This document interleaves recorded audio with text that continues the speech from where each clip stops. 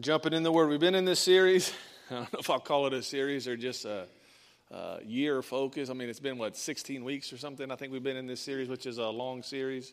But we've been talking about worship, and there's a lot of different aspects of worship.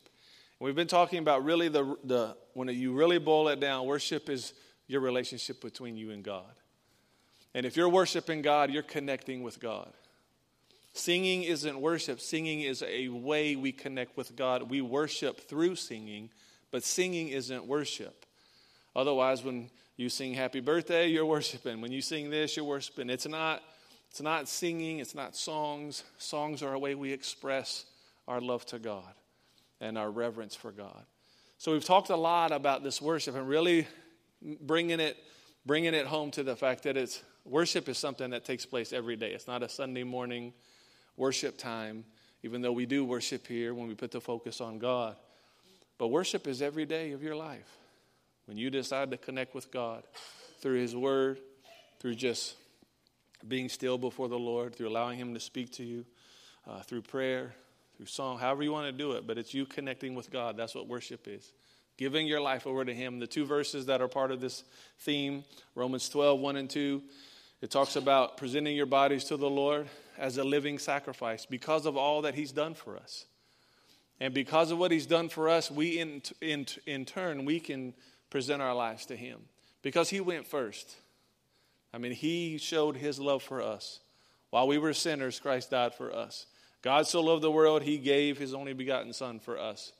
Romans chapter 12, the first 11 chapters talk about how God has made us righteous and God has redeemed us from the curse of the law and for all that. And there's this new life that comes, and it's no longer about the law, but it's about the grace and the love of God that put us in this new covenant with Him. And that's so we're responding to Him because of His goodness to us and His love for us. And it says to present your body as a living sacrifice, holy and pleasing to the Lord. And it says this is your reasonable act of worship by giving your life to the Lord. And it says a living sacrifice. Sacrifice, when you think of sacrifice, especially in the Old Testament, something died. So a living sacrifice seems like an oxymoron, but what it's saying is you die to yourself and you live for God. He's the most important thing, and your life is no longer yours. Now your life belongs to Him, and you're in full surrender to the Lord, and that's what it's talking about. And then it goes on to say not to do things like the world does, but let God transform us by changing the way we think. Now again, that comes after we present ourselves to God. We worship God, we connect with Him, and then He transforms us. He changes us. He changes the way we think, and we begin to see life different from this time of worship. So worship's all about our relationship with God. It's not about your performance. It's about connecting with Him. And when you connect with Him, you will naturally do things different. But it starts with just connecting with Him. And then Mark chapter 12, verse 29 and 30, Jesus replies, the most important commandment is this: listen, O Israel, the Lord our God is the one and only Lord. And you must love the Lord your God with all of your heart, all of your soul, all of your mind, and all of your strength. And we remind ourselves every week that this is what Jesus says is the most important thing. He didn't say the most important thing was you to go do this and do this and do this and do this. He said before anything, the most important thing you can do is connect with God. With every area of your life, love God. Because if you love God, you'll spend time with Him, you'll connect, and God changes you.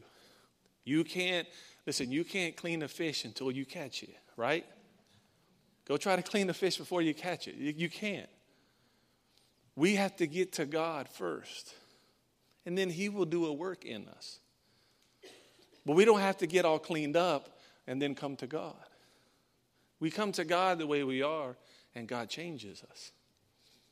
And he transforms us. Just like Romans 12 says, and that's the Greek word metamorpho, where we get metamorphosis. The caterpillar to a butterfly. That's the transition he's talking about. Something that you just see this way that turns into this beautiful thing. That's what God uses as an analogy for us. That's the kind of transformation. It's completely different than what you were. And that's what we want to talk about today, because when you spend time with worship, we talked about what it is. We talked about things that hinder us from worshiping and spending time with God. And now we've been talking about the things that happen as a result of worship. And one of those things that happen as a result of worship is we begin to realize who we are. You begin to realize that you are different than what you think sometimes. How many have ever struggled with seeing yourself valuable? Yeah. And I won't have you raise your hands if you still struggle, but you know what? Those are common struggles that we have, even as believers, that we tend to be sometimes very insecure, very conscious of whether we're good enough, or really feeling like, can God really use me in that way? Can God really do something through me? And that's how God, when God transforms us, he wants us to grow in that. But sometimes we have this idea that we're not anything. And there's two extremes. You don't want to get to where you think you're God and you think you just got it all and you can fix everybody's problems, even though sometimes that's what we try to do. But then there's the other side of it. You don't want to be on that extreme too, where you feel like you have no value. But who are we? Well, I'm telling you, the way you really begin to get confident in who you are is you spend time with God. And he'll begin to show you how important you are to him. You'll begin to read his word with a different mindset of, wow, I'm actually pretty amazing. Do you know Ephesians 2, I don't have this in your notes, Ephesians 2:10 says that you are God's masterpiece. How about that? When you think at times, man, you remember God says you're his masterpiece. He created you. He loves you. Your picture is on his refrigerator if he has one. He thinks you're amazing. That's God. If we could see ourselves how God sees us, I'm telling you, you would be a completely different person. You would be completely different. Because I can tell you this because I've experienced it. All right? Can I get real with you? You all right with that? I'm going to anyway. If you don't like a pastor that doesn't have it all together, then there's churches all over. Maybe you'll find one. But there's times even in me, I remember one time I told him, I was like, I was kind of insecure about that. What? Pastor, you're not insecure. You have no idea sometimes what goes on inside of people. We tend to look on the outside. That's why the Bible says man looks on the outward, God looks at the heart. Sometimes people, even in this room, struggle with who they are. But on the outside, you'll never know. They know the scriptures to say, they know the way to talk, but down deep, there's this sense of, man, am I really as valuable? Because we know in our hearts, we know this stuff. We know our struggles. But the more we spend time with God, I promise you this, and I hope you leave here today encouraged, that the more you spend time with God, the more you begin to get a really strong identity in who you are.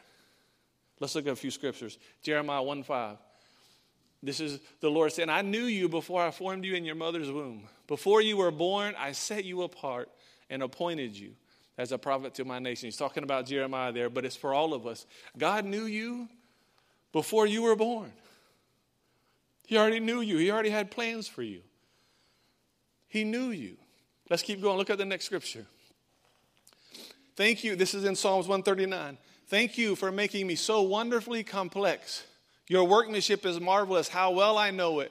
You watched me as I was being formed in utter seclusion, as I was woven together in the dark of the womb. You saw me before I was born. Every day of my life was recorded in your book. Every moment was laid out before a single day had passed. How precious are your thoughts about me, oh, say it, God. They cannot be numbered. I can't even count them. They outnumber the grains of sand. And when I wake up, you are still with me. God's thoughts for you, his good thoughts for you, outnumber the grains of sand. So how many of you are going to go to the beach this year? I want you to grab some sand, and I want you to, for every grain, I want you to say something nice about yourself, about your friend or your spouse or whoever. You would run out of stuff before you ever run out of just a small handful. And think about how much grains of sand. And God's thoughts for you outnumber those. You know what the worst feeling sometimes? I say the worst. I'm sure there's worser. Is that a word? More worse feelings. But you know what a bad feeling is? Is when you really care for someone and they refuse to believe it. When you really say, I love you. No, I don't. You can't love me, man. Nobody loves me. Or you tell your child, man, you're amazing. You're a gift. No, I'm not. No, I'm not, Dad. I just don't know what I'm doing. I don't know. What a tough place to be, to try to help someone when you see them different than they see themselves. And you're trying to encourage them like that's not who you are.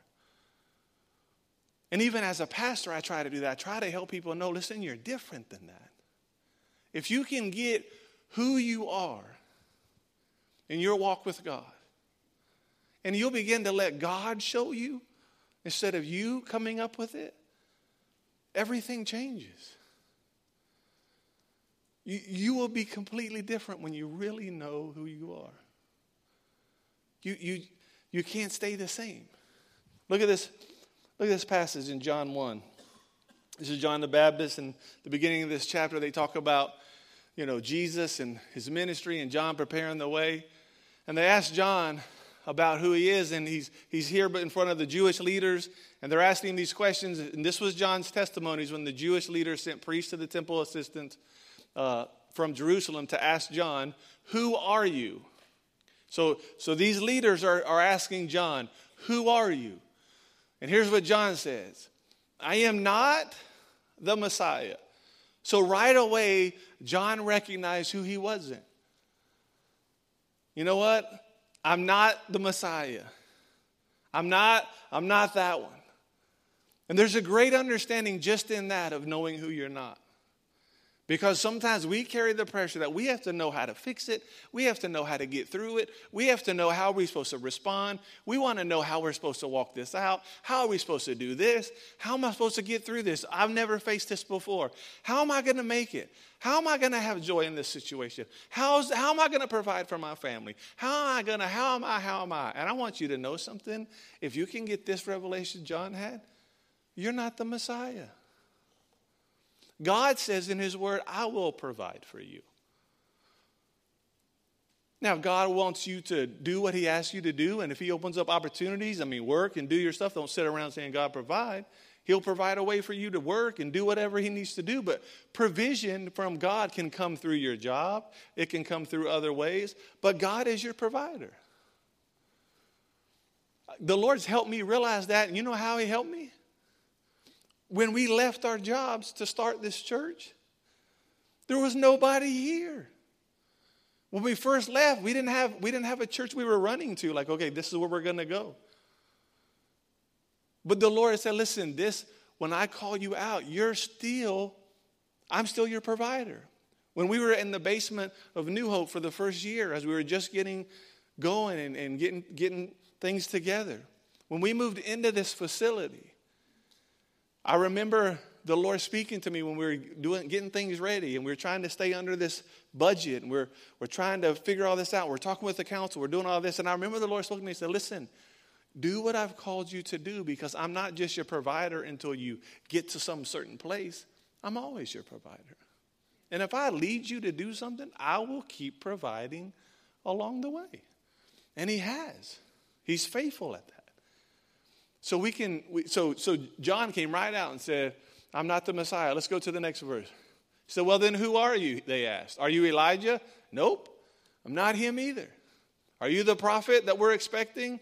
No. And then he says, then who are you? We need an answer for those who sent us. What do you have to say about yourself? John replied in the words of the prophet Isaiah, I am the voice shouting in the wilderness. Clear the way for the Lord's coming. Then the Pharisees who had been sent each asked him, if you aren't the Messiah or Elijah or the prophet, what right do you have to baptize? John told them, I baptize with water, But right here in the crowd is someone you do not recognize.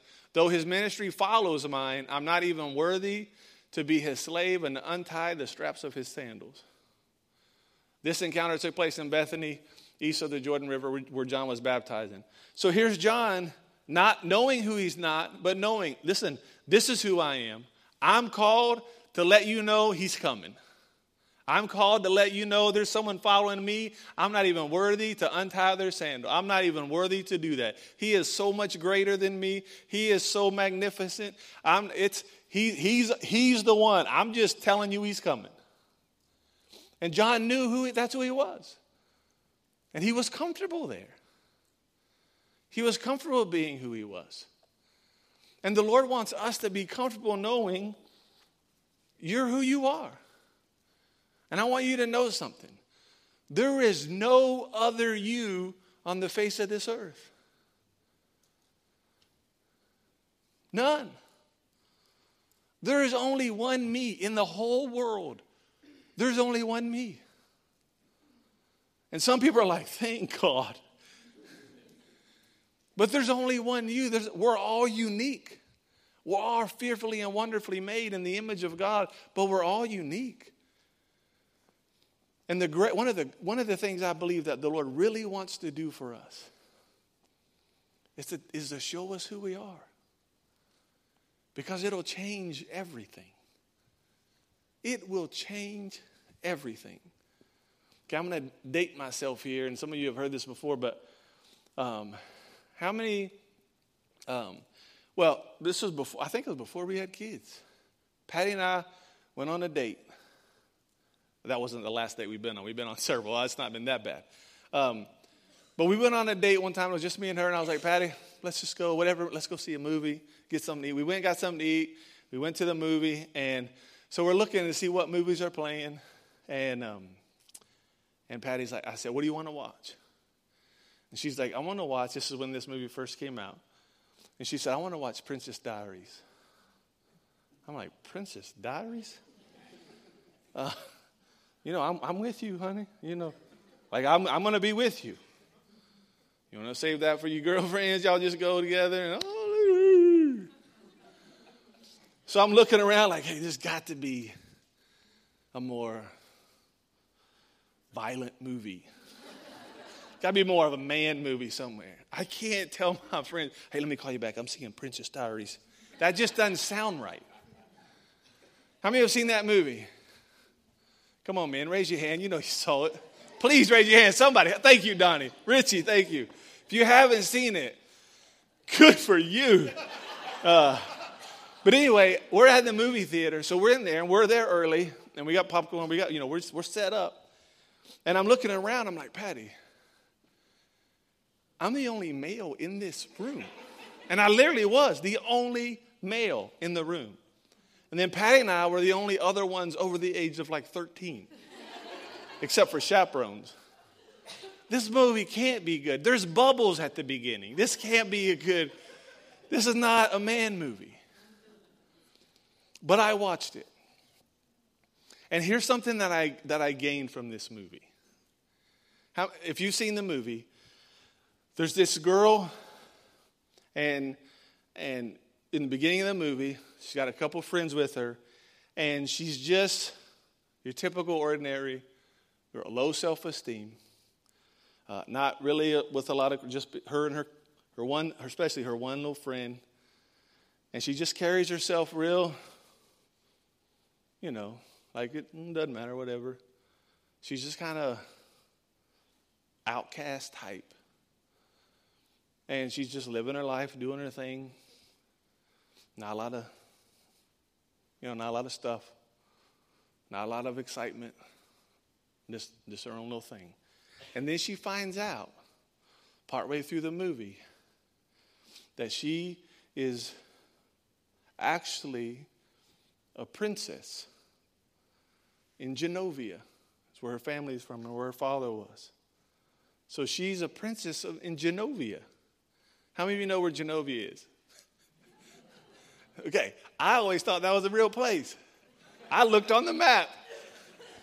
Yeah, it was horrible. I said this story one time when I was preaching, and I said Genovia, and someone came to me afterwards and said, that's not a real place. And I was like, that explains it. I never found it. So it's not real, but in the movie it was real. And there still could be one somewhere that no one knows. It's a small town somewhere. But she's a princess. So as the movie goes on, she begins, she moves out there, and she begins to operate and learn more about who she is, learn more about her family, learn more about the authority that her family had. And at the end of the movie, she is dressed like a princess. She's walking with her head up. She's affecting thousands of people. She's confident. She knows who she is. And she's making a difference in people's lives and in a country.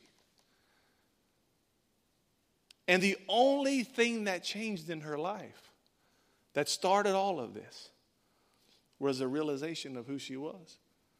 But here's the part that the Lord kind of spoke to me in this, was that when she was over here just like nothing, like she was a nobody, she was still a princess there. She didn't become a princess. She already was. But it wasn't until she had the understanding, and it wasn't until she began to step out in it a little bit and learn a little bit about it and find out who she was and where she came from, then all of a sudden, she was a completely different person. So basically, her life changed because she found out who she was. And today, that's what God wants to do with us. He wants to say, listen, you see yourself as, I can barely make it, or I can't make it, or I struggle so much, or I wish I could stay committed, or I wish I could do this. I wish I could do this. I'm one of those, whatever. And God's saying, no, that's not who you are. That's not who you are. Because what the Bible says, who the Bible says you are, is who you are right now. Whether you learn, and the Lord will help you operate in it. But listen, as a believer, you're a child of God, whether you believe it or not. Whether you understand it or not. If you've accepted Jesus, you are in the family of God, even if you don't feel like a son. I don't feel like I'm in the family. I feel like he doesn't listen. I feel like he doesn't hear me. I feel like my life's not good enough. But if Jesus is Lord and Savior of your life, and you're going to grow, we're all growing. None of us have arrived. But in this journey, you are right now a child of God. And the more you learn about what that means, man, it changes everything. It changes everything.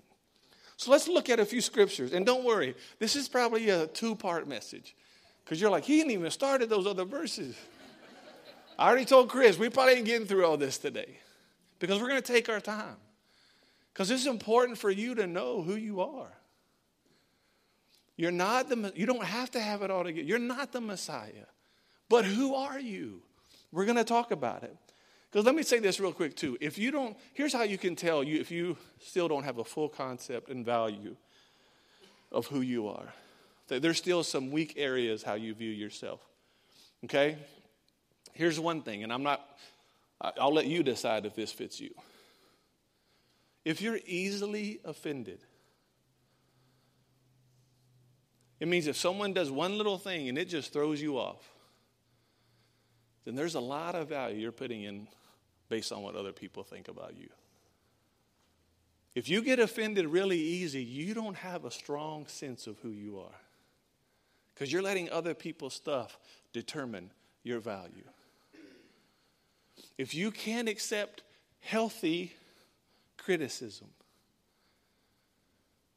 you don't have a healthy sense of who you are. Because we're all growing. We're all growing. But if someone can't say, listen, let's say your job. If someone comes up to you and says, listen, you know what? On your job, man, you didn't really hit that today. You were just kind of a little off today. Well, you don't understand. And it's all excuses. You don't really have a strong sense of who you are. Because you need to be able to say, you know what? Okay, I'm going to work on that. Because my value is not in whether I ever mess up. Because can I just free you up of that pressure? You're going to mess up.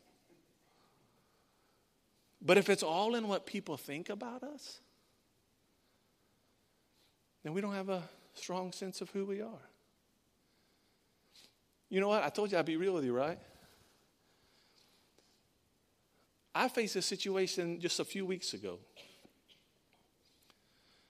And it was a situation where I was talking to some people, and they were talking about, they were looking for a church to go to. And I knew these people, and I knew them pretty well. And they looked around a little bit, and they finally decided to go to this other place. And you know what happened to me when I was talking to him? He was telling me, and inside of me, I never said it, but inside of me, I thought, I wonder why he didn't try Thrive. I literally felt it. I literally began to feel rejected. Godly Scott, loving Jesus Scott. It don't matter if people come here or not, Scott. God is going to build a church, Scott.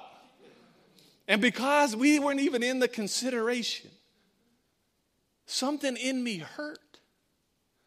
But it wasn't a healthy hurt. It was an insecure, like, I'm not a good pastor. Man, is our church not something that people would want to come to? Man, what am I doing? Like, what have I done? And you know what that showed me? Scott, there's something in you that has to grow and being confident in just being you. Because of the way we are and because of the way God is leading us, everybody's not going to come here. That's normal. We couldn't fit them anyway. And we're not going to do 28 services a weekend.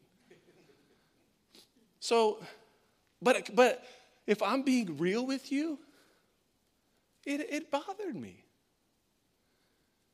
And the Lord pointed it out. Even as this was happening, the Lord was speaking to me while I'm listening to this other person and I'm getting my feelings hurt. And then the Lord's like, hey, you're okay, buddy. You're doing what I've called you to do. Be confident. Be confident. I'm doing something in them that they need to be over there. They don't need to be here. Whatever it is, I don't know. I don't have to have the reasoning. But is it okay that I'm honest to tell you that it hurt my feelings for a minute? So if you think, like, hey, he's an insecure pastor. Yes. Yes.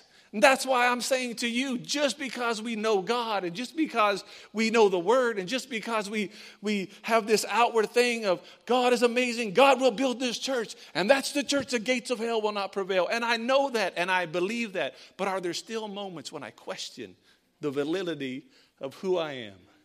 Yes. That's why I can say to you that I'm in the same place that you say, Lord, help me see myself like you do.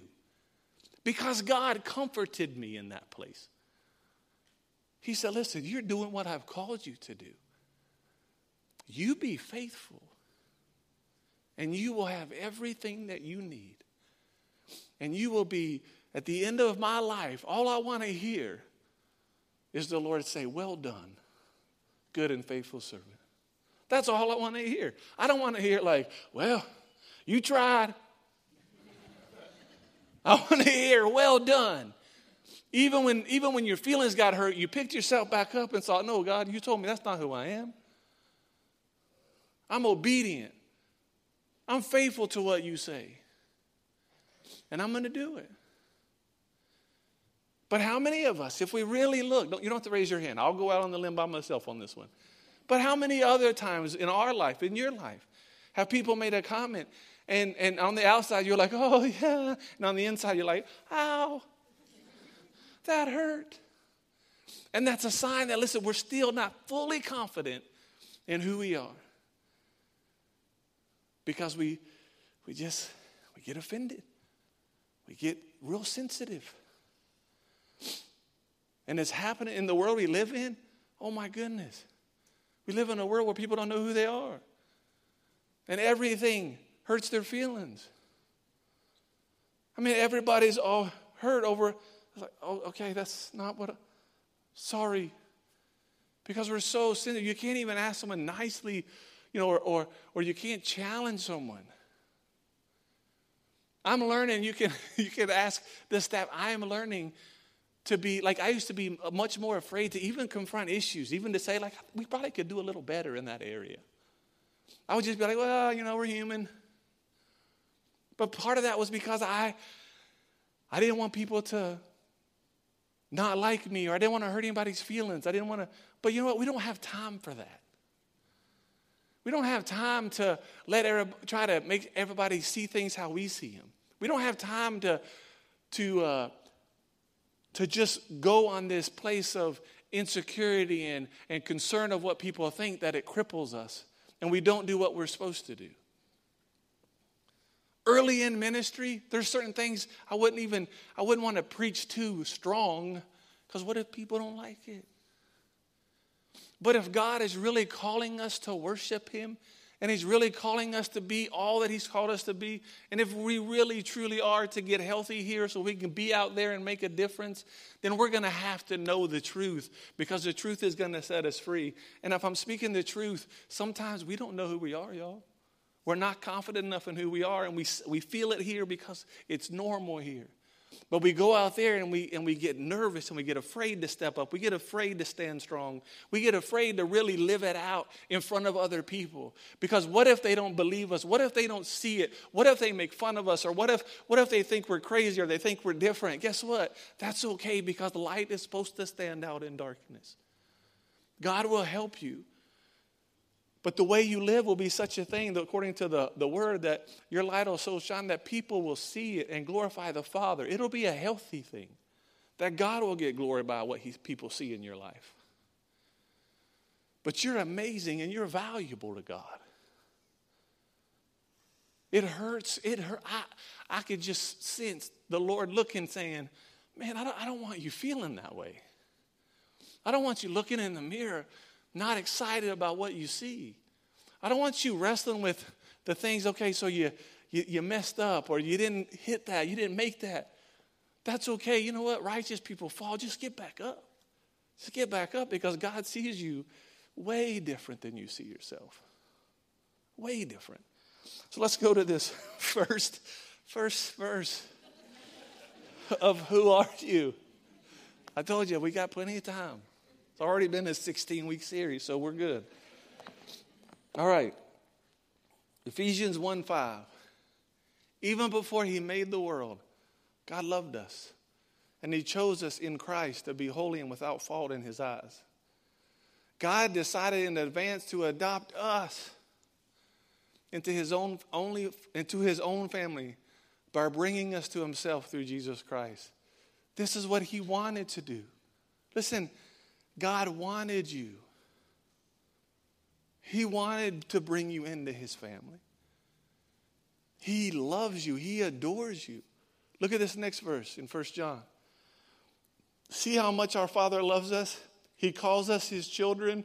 And I love this part. And that's what we are. Not that's what we will be.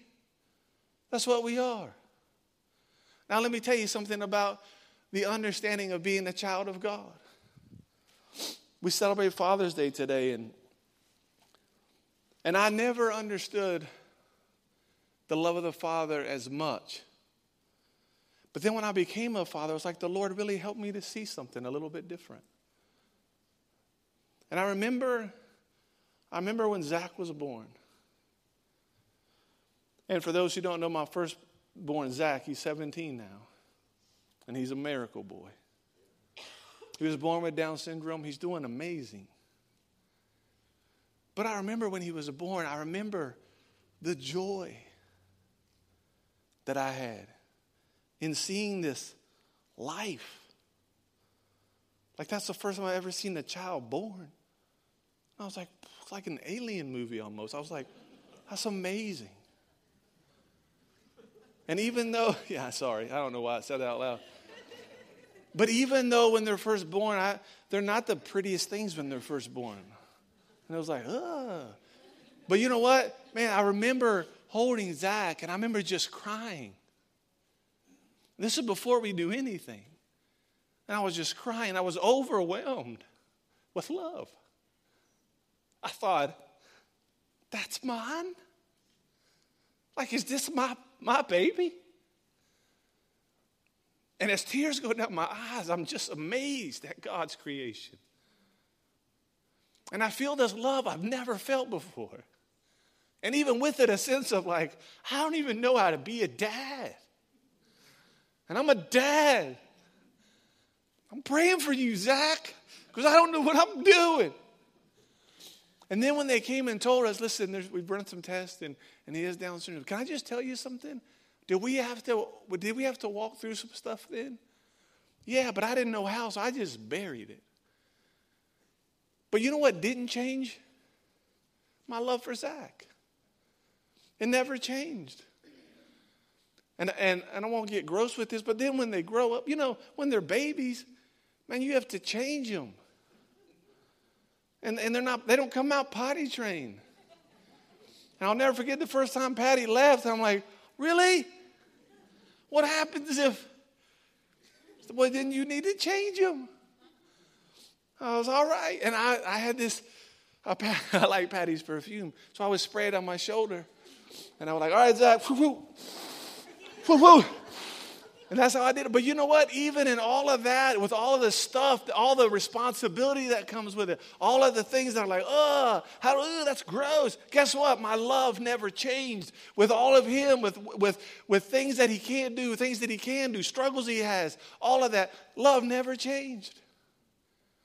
Chase was born a year and a half later. And when he's born, I hold him in my hands, and it's a whole new process. The tears just flow.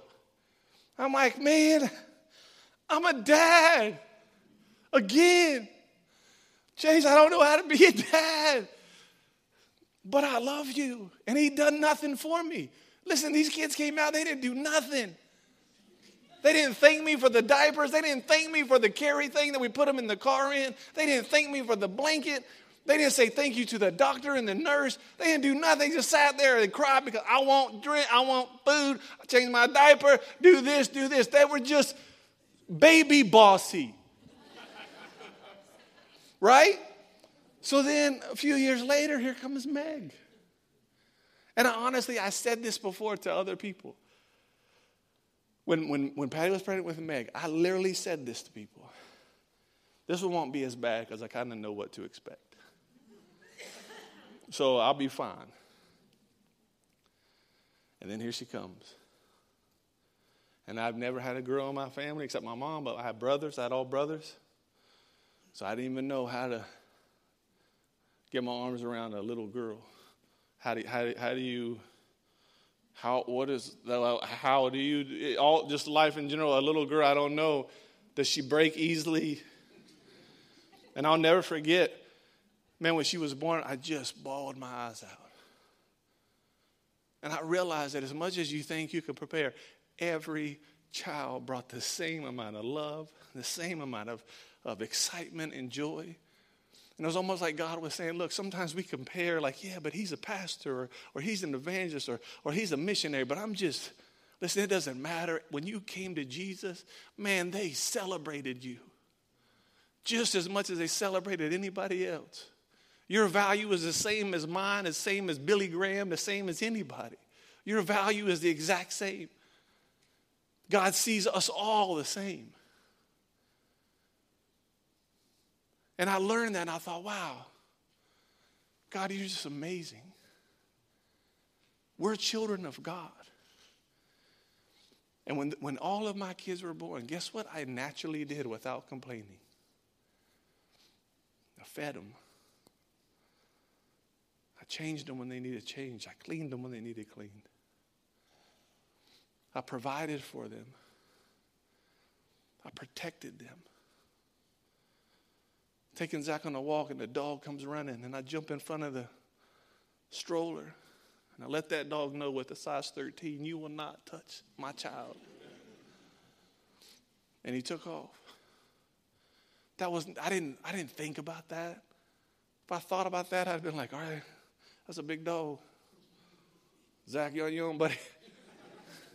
No, I didn't do that because that's not what a father does. And sometimes getting the grasp that God is your father and that you're his child, The Lord has to help sometimes because we have a bad view of our earthly father. And it's hard for us to grasp that. But what God wants to do is tell you, listen, that earthly father, whether good or bad, doesn't compare to the Heavenly Father. The Heavenly Father says, listen, he loves you no matter what. He's the one that adopted you. He picked you. You didn't just show up in his life. He picked you. He brought you in. And he promises to take care of you and to provide for you and to teach you and to help you and to be there for you. That's who God is. And because you're his child, he says, look, I don't want you worrying about anything. None of my kids, they weren't working in elementary school. They weren't, I didn't tell them you had to get a job. Hey, listen, you're 7 now, man. You need to find a job. No, you know what? They're in school. They're doing all this stuff right now. Hey, man, we got you. We're providing for you. We give them what they need. And sometimes what they want. We go above and beyond, just like, well, you don't really need that. Sometimes we just want to bless them. That's what your Father does. He wants to bless you. He wants to do above and beyond anything you could ask or think. Because that's who he is. That's the God he is. And if you know, man, I'm his child, it changes. It changes everything. You are a child of God. Romans 15:7, then we'll finish. Then we'll do the rest next week. Y'all are getting nervous, weren't you? Therefore, accept others just as Christ has accepted you, so God will be given glory. Can I tell you one other thing that you are? You're accepted. Do you know, in all the years I spent 15 years in youth ministry, full-time youth ministry. You know what every young person that came through that youth group wanted? Acceptance. Do you know why peer pressure is so strong? Because people want acceptance. That's what they want. So they feel pressure from their peers, and they give in because that means they'll be accepted. Listen, God accepts you. He accepts you. You come to God today with all of your struggles, with all of your past, with all of your stuff, with all the things all the reasons in your mind why you think he doesn't really see as much value in you. And you're gonna find that, like with every other child of God, he completely is in love with you. And you can bring all your stuff with you. And he's going to love on you and slowly help you. He's going to just cleanse you of that stuff. He's going to set you free of that stuff. He's going to transform you into a new person.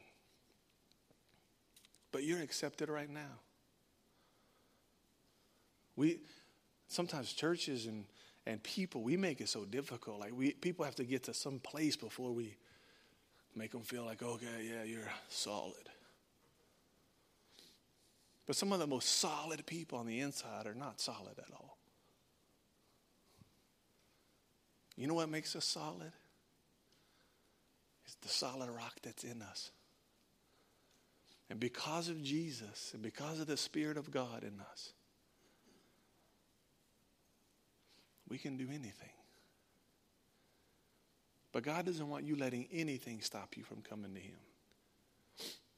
If you look at the Psalms, David, they would have medicated David back then.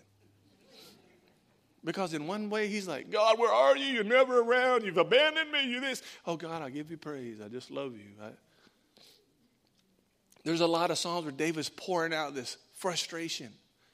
There's one place where he even says that I offer my complaints to the Lord. What does that look like? Just like it sounds. He complains to the Lord. And guess what? God accepted it. God accepted him. I know you're hurting. I know you're frustrated. I know you don't understand. But listen, I can take it because God is confident in who he is. So God's not moved when you say, God, you're not there for me. God's like, I know I'm there for you. You just don't understand. But God's not going to be like, I'm a bad God. See, that's what we do. When someone says that to us, oh, man, I'm just a bad.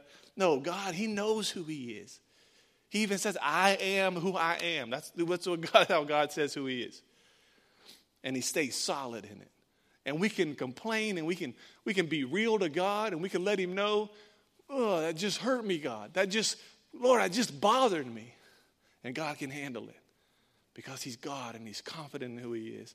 And because of that confidence, the more we begin to just talk about it, the more we begin to talk ourselves out of what we think we believe, and we realize we really don't even believe that anyway.